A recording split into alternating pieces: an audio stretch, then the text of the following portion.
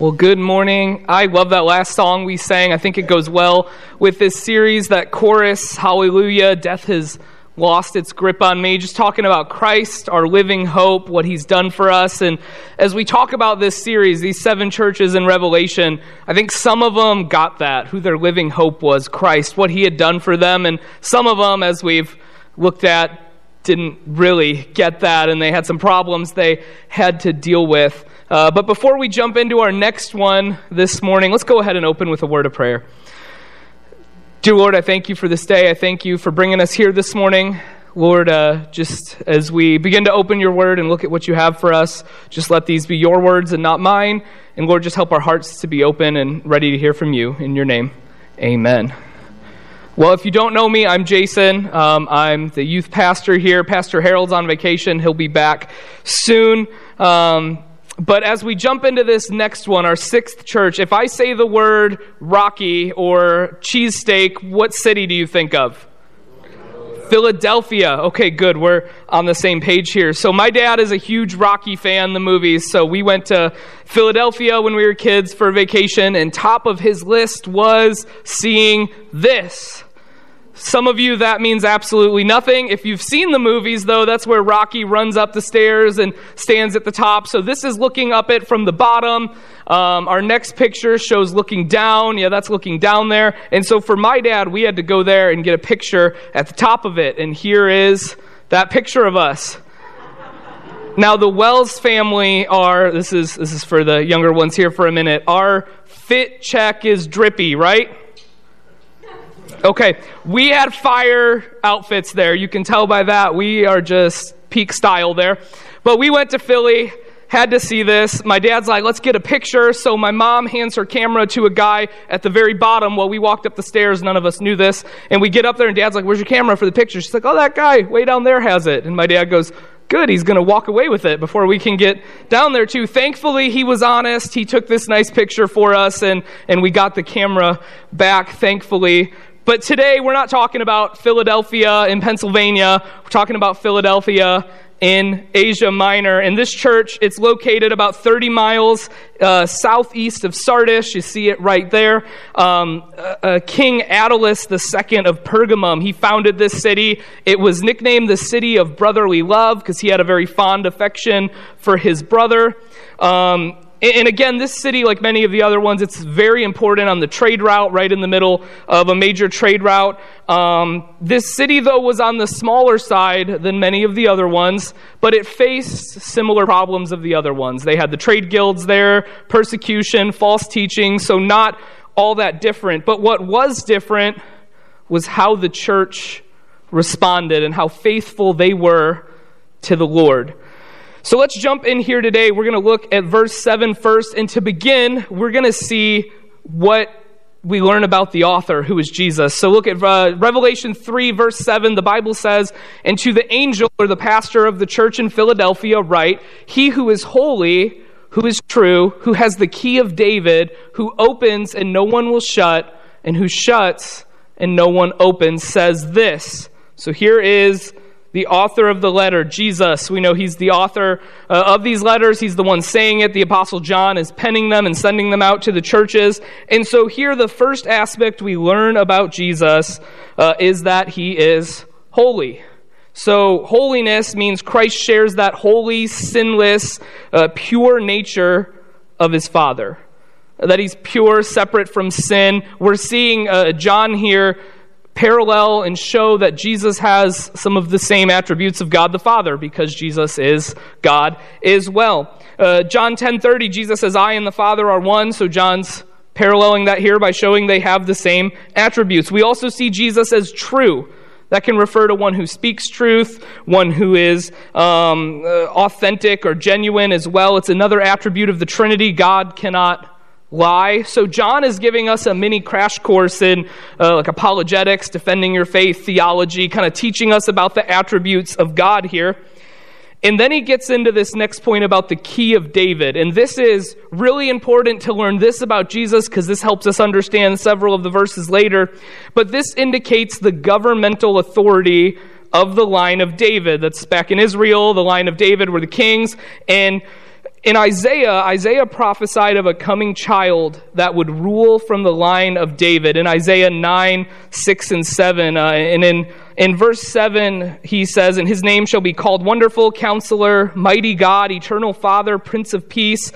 There will be no end to the increase of his government or of peace on the throne of David and over his kingdom." This is showing Christ had the power to judge and was going to have the governmental authority one day in his coming kingdom that we see at the end of Revelation. Earlier on in the book, in Revelation 1:18, we see Christ as having the power over death and hell, the keys to that. Here we see Christ having the keys to salvation and to life. You see, the Jewish people in the synagogue here, we're going to see more about this in a moment, but they would have believed that they had the keys to life. They knew everything there was about having life. And Jesus is showing them, no, life is through me. We see him as one that opens and closes this door. He has the power over the door, and we'll talk about this a little more as we get into the church, but we see Christ is actively opening and closing the door. He's confronting these men to let them know, these people to let them know that salvation is only through him, and only God can open and close the door, and people need to respond while that door is open. In the beginning of verse 8, Jesus says, "I know your deeds." And we haven't read the verse yet, but we'll see it in just a moment. But he said that in previous weeks.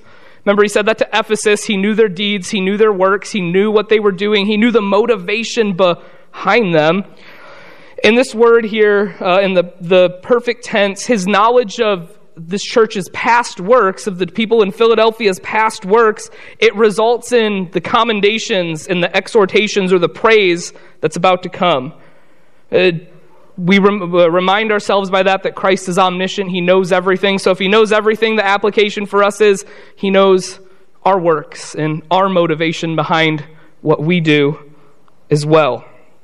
So here in this church, we see a little bit more about Jesus. Through every one of these churches, we learn about our Savior, and we see how he described himself to the church. Now let's see what's going on in the church. Look at verse 8. The Bible says, "I know your deeds. Behold, I have an open door which no one can shut, because you have a little power, and have kept my word, and have not denied my name." Now here I want you to know, this church was one of the good ones. We haven't seen a lot of good ones in Revelation, right? This is one of only 2 out of 7. And so in their performance review, Jesus didn't have anything negative or corrective to say to this church. Now that doesn't mean they were a perfect church. Okay, they still had flaws, they had problems, they had sinful people, just like all the other churches do, just like our church does. No one was perfect, but what they were, the idea is that they were faithful and faith-filled. So not that the church and the church members were perfect, but that they were a faithful church with faithful church members living life the way they were supposed to. And so as we evaluate ourselves today, as we evaluate our own church, as we look at our life, what we need to do is look at the good things this church was doing and say, are those faithful things present in my life? Is that faithfulness present in my life? Because Christ knew their deeds like he knows our deeds, and he knows if we're faithful or not like they were as well. So Christ says, "I know your deeds." He then says, "I've set before you an open door." We see a door having been opened, and this door opened there by Christ. And there's a few meanings of it here. Perhaps the best two are, first off, that the door talks about being the door to the Messianic kingdom. One author says this: it speaks of a sure entrance into the Messianic kingdom promised to this church as a reward for their faithfulness. No one, not even the synagogue of Satan, we'll see that in a minute, can shut them out. Jewish opponents would seek to deny Gentiles, such as Christians in this city, entrance to the Messianic kingdom. Remember, the Jews didn't want the Gentiles to go into the kingdom. They didn't want them to be saved. They didn't want them to have a relationship with God. They believed that only the Jewish people could have that, and they were not correct. So one is the entrance to the Messianic kingdom. The other is a door open for them to have opportunities to share the gospel and to be able to reach others around them. Acts 14:27, we see this as well. The Bible says, when they had arrived and gathered the church together, they began to report all the things that God had done with them and how he had opened a door of faith to the Gentiles. They're the early church. They're talking about the doors that were open to share the gospel and to do good around them so that others could see Jesus' love. So, often God opens doors for us as well. For salvation, he opens that door and makes it possible for us to be saved by sending his son Jesus on the earth. We have to accept it. That's what it is. He also opens doors for us to share the gospel and represent Christ well. He did that for this church. In this church, they were faithful. They'd accepted Christ. They'd already handled that. And now he's opening doors of opportunities for them to be witnesses and share the gospel in their city around them. And because they were faithful, they kept getting more and more opportunities to do that. What are you doing with the opportunities, the doors that God opens in your life to share the gospel, to represent Christ well? We also see this next phrase here, and it says they have a little power, and some of us might think that's an indictment or a negative thing, but it's not. It says they have a little power or a little strength, and most likely small city, small church. They weren't this massive church, but it also gives the idea that both they were a smaller church, so they didn't have power in numbers, but they weren't, as we would like to think, perfect Christians, rock stars, these people we put up on a pedestal because they know everything about the Bible and theology and they're crushing it. No. The idea is that Christ was holding the door open to them because of their faith, not because of their power or their ability. You see, they're going to be able to share the gospel, to do what they're able to do because of Christ's strength and not their own. Think about what Philippians 4:13 tells us. It says, I can do all things through him who strengthens me. Not through ourselves and through our own strength, but through Christ's strength. He opens the doors and then gives them the ability and the strength to do what they need to do, to live life the way they need to live. It wasn't about them doing it and them crushing it, but it was about what Christ was doing in them because of their faithfulness. The next one, and the reason they were really able to be faithful, and if you get nothing else from what they do, focus in on this one. They kept God's word. You see, the church at Philly had faithfully kept the word of God. They had preserved its meaning, they applied it to their lives, they studied it, and in keeping God's word and God's commandments, they really showed and demonstrated the depth of their love to God. Jesus says this in John 14:21 through 24. He says, he who has my commandments and keeps them, that's us, we have his commandments in the Bible, is one who loves me. And he who loves me will be loved by my Father. And I will love him and will disclose myself to him. Judas, not Iscariot, said to him, Lord, what then has happened that you are going to disclose yourself to us and not to the world? Jesus answered and said to him, if anyone loves me, he will keep my word. And my Father will love him, and we will come to him and make our abode with him. He who does not love me does not keep my words. And the word which you hear is not mine, but the Father's who sent me. You know, in our own day and age, there's many attacks that try to keep, many things that try to keep believers from keeping God's word. It was said this way by one, we are asked by some to abandon Genesis to science, salvation by redemption to anthropology, the life of the Spirit to psychology, the very word itself to higher criticism. But Jesus says, if you love me, you'll keep my commandments. If you love me, you hear what's in God's word and you'll do that. If you don't love me, you don't do that. I would hope most of us in here would say, yeah, I love God. I want to do that. I love him.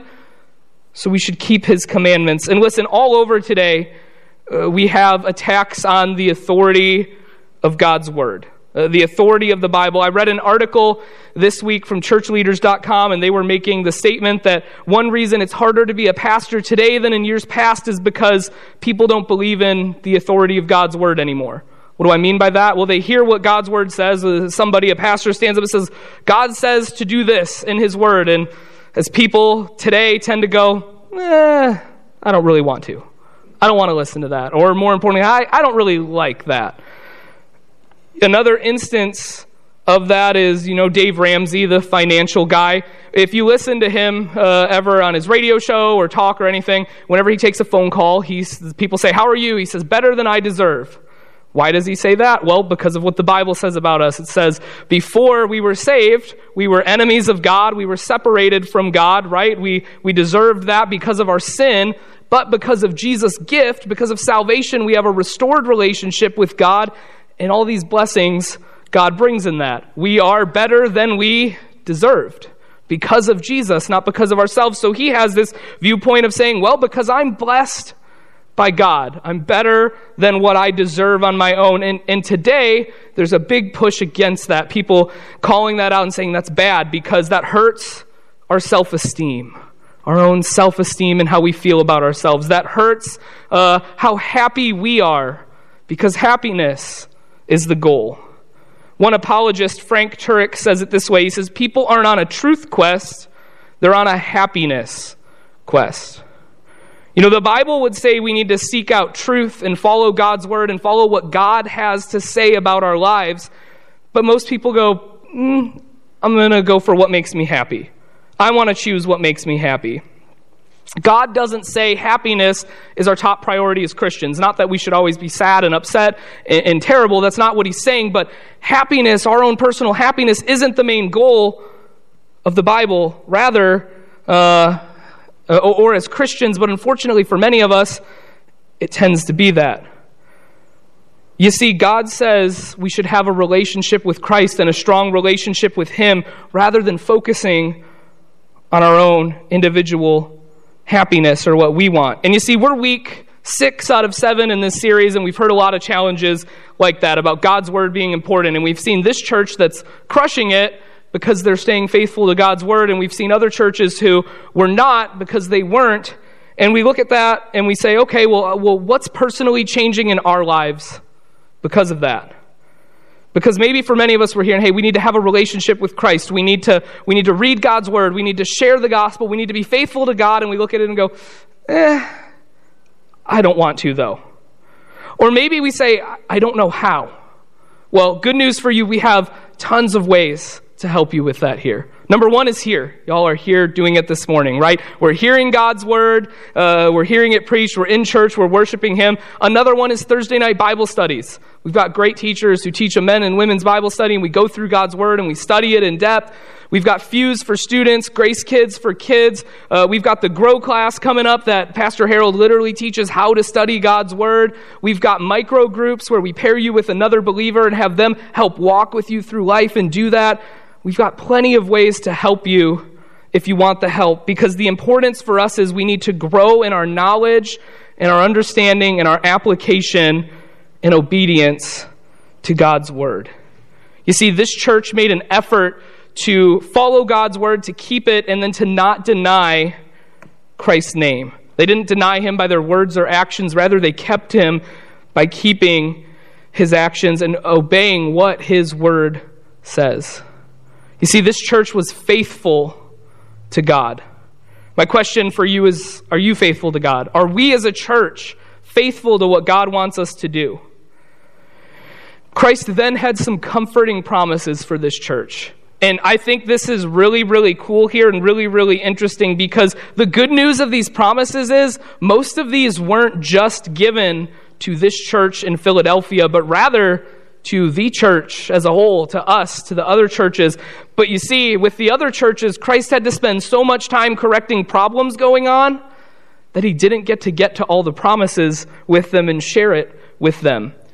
So what are some of the promises, these comforting promises to the church that Jesus gives them? We'll look at verses 9 through 13.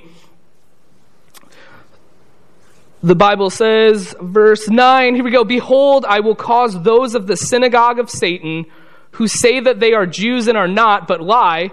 I will make them come and bow down at your feet and make them know that I have loved you. Because you have kept the word of my perseverance, I also will keep you from the hour of testing, that hour which is about to come upon the whole world to test those who dwell on earth. I am coming quickly. Hold fast what you have, so that no one will take your crown." He who overcomes, I will make him a pillar in the temple of my God, and he will not go out from it anymore. And I will write on him the name of my God and the name of the city of my God, the New Jerusalem, which comes down out of heaven from my God, and my new name. He who has an ear, let him hear what the Spirit says to the churches.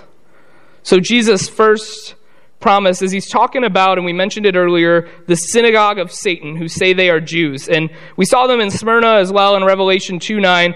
These are Jewish people by birth, but pagan by action, by religion. They don't accept Christ as the Messiah. They don't accept Christ as their Savior. So what we see happening here is Judaism becomes as much of a false teaching as the emperor worship going on in Rome, as the other false teachings we've seen go on in all the other cities. Judaism becoming just as much of a false teaching because they don't teach Jesus as their Savior. They would again likely be in the local synagogues, going against the church, opposing them, trying to cause problems because they didn't want the church to continue on. They believed the Jewish people believed they were right and not these Gentiles in the church believing about Jesus. They claimed to be Jewish, but they were not. They were lying. They were being hostile toward believers. So what's Christ's promise about these people being hostile towards the church? He said, they will worship before your feet and know that I love you.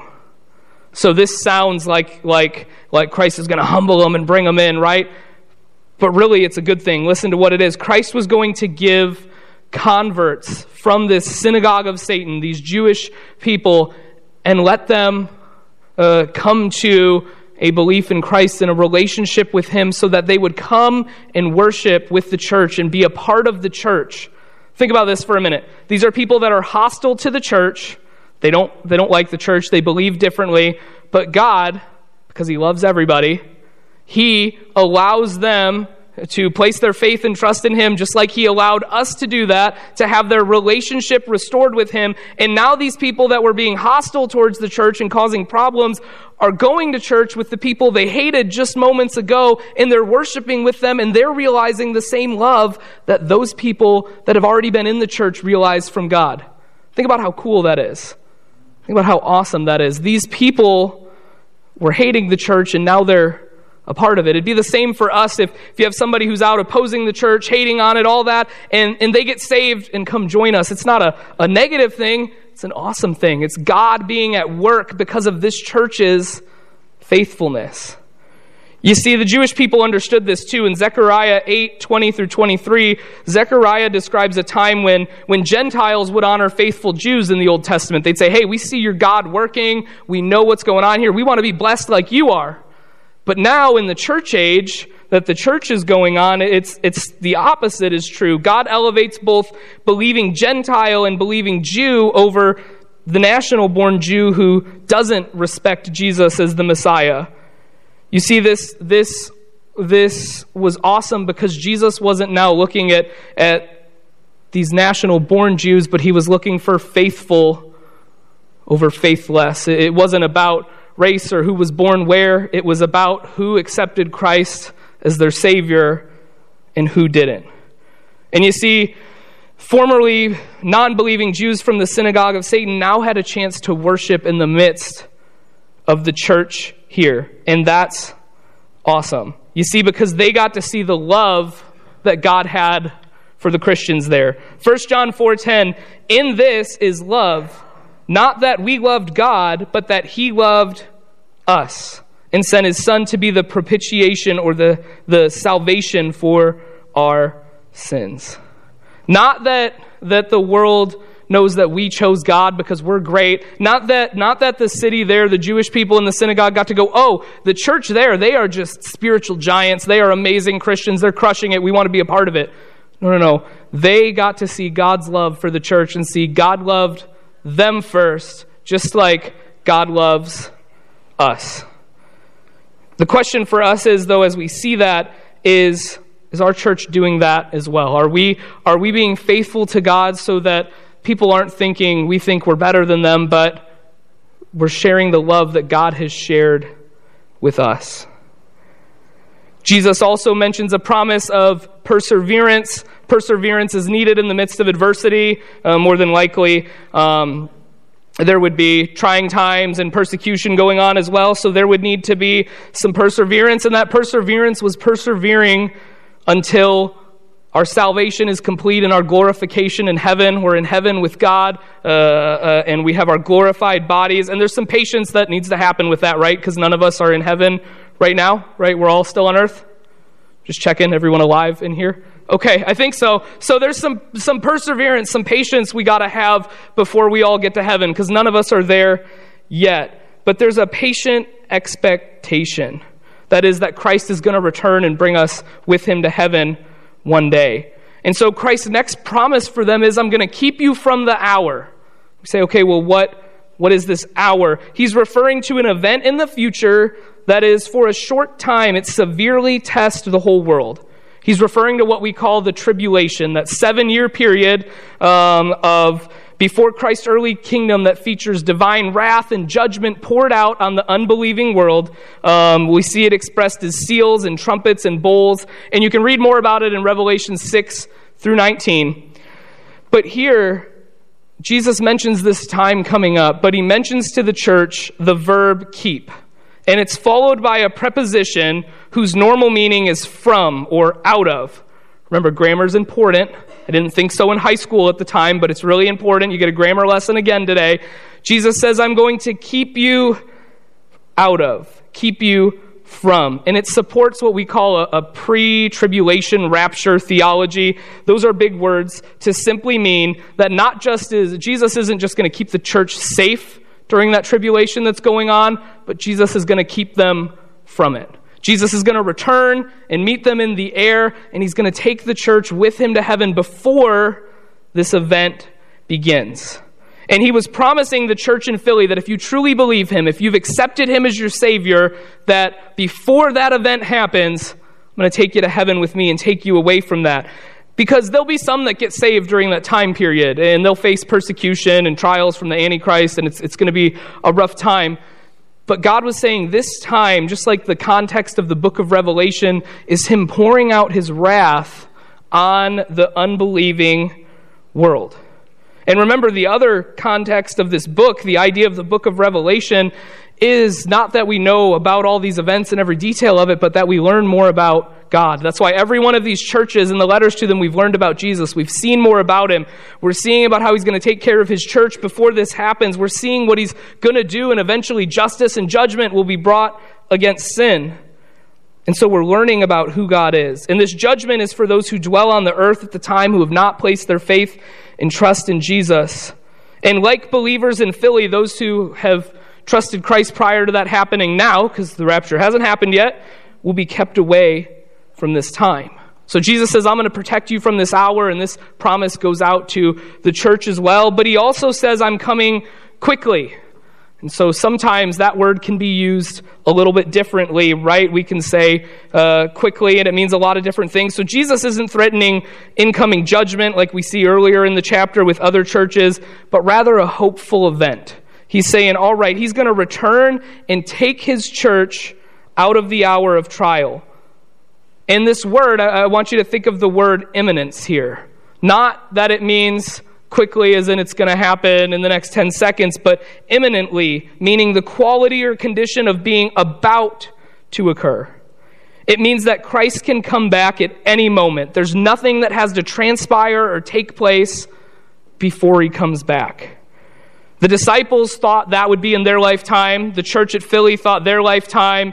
Many of us might think our lifetime. We don't know when it'll be, but we know there's nothing holding him back. The question is, are you ready?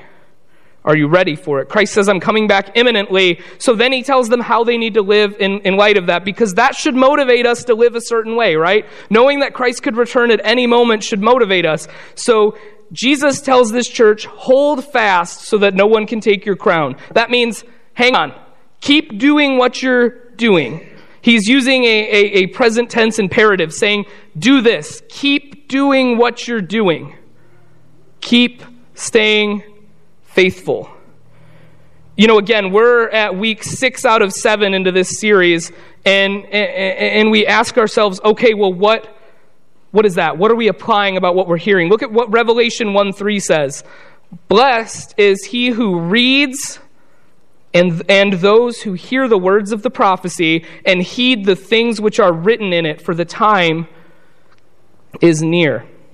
This is the only biblical book with this promise of being blessed for listening to it, hearing it, and not just listening to it and hearing it, but applying it to our lives. Jesus says, what are you doing with what you've done? What changes have you made to your life since this series has started? How have you obeyed God? Have you done a performance review? How have you applied what we're hearing to your life? Or are we hearing it and still choosing to live contrary to it? Week after week, many of us get up here and say, God wants us to live life this specific way. God wants us to be faithful. He wants us to read His Word. He wants us to be like this church, and many of us say, that's cool, but I'm going to do it my way. Jesus is saying, no. The thought of Jesus coming back imminently at any time should motivate us as Christians and as a church. Hebrews 10:25 tells us it should motivate us to be together more, to be encouraging one another more, to be sharing the gospel more, because that's what this church did. This church believed Christ could come back at any moment, so they wanted to make sure their friends, their family, their coworkers, everyone knew about Jesus. You see, our goal here on earth is supposed to be about heavenly things. Think about Matthew 6:19-21. The Bible tells us to store up treasures in heaven, not on earth, because on earth they're corruptible, they fade away, they get destroyed, right? You can have the nicest things on earth, as much money, it goes away, possessions go away, cars and boats break down, clothes fade away. But those treasures we store up in heaven last forever. Our focus should be on what lasts eternally, not what doesn't. We obviously need money here. God doesn't want us to not enjoy things. We should enjoy what we have. But our focus should be on what lasts forever in eternity. Well, what lasts in eternity? Well, how about sharing the gospel with a friend or a family member and they get saved and you get to see them forever in eternity? That lasts forever. How about how faithfully we serve God here and He rewards us in heaven? That lasts forever. Unfortunately, your boat can't go with you to heaven. Your money can't go with you. It all stays here, and it goes to your kids or the government. But what you serve God for lasts for eternity.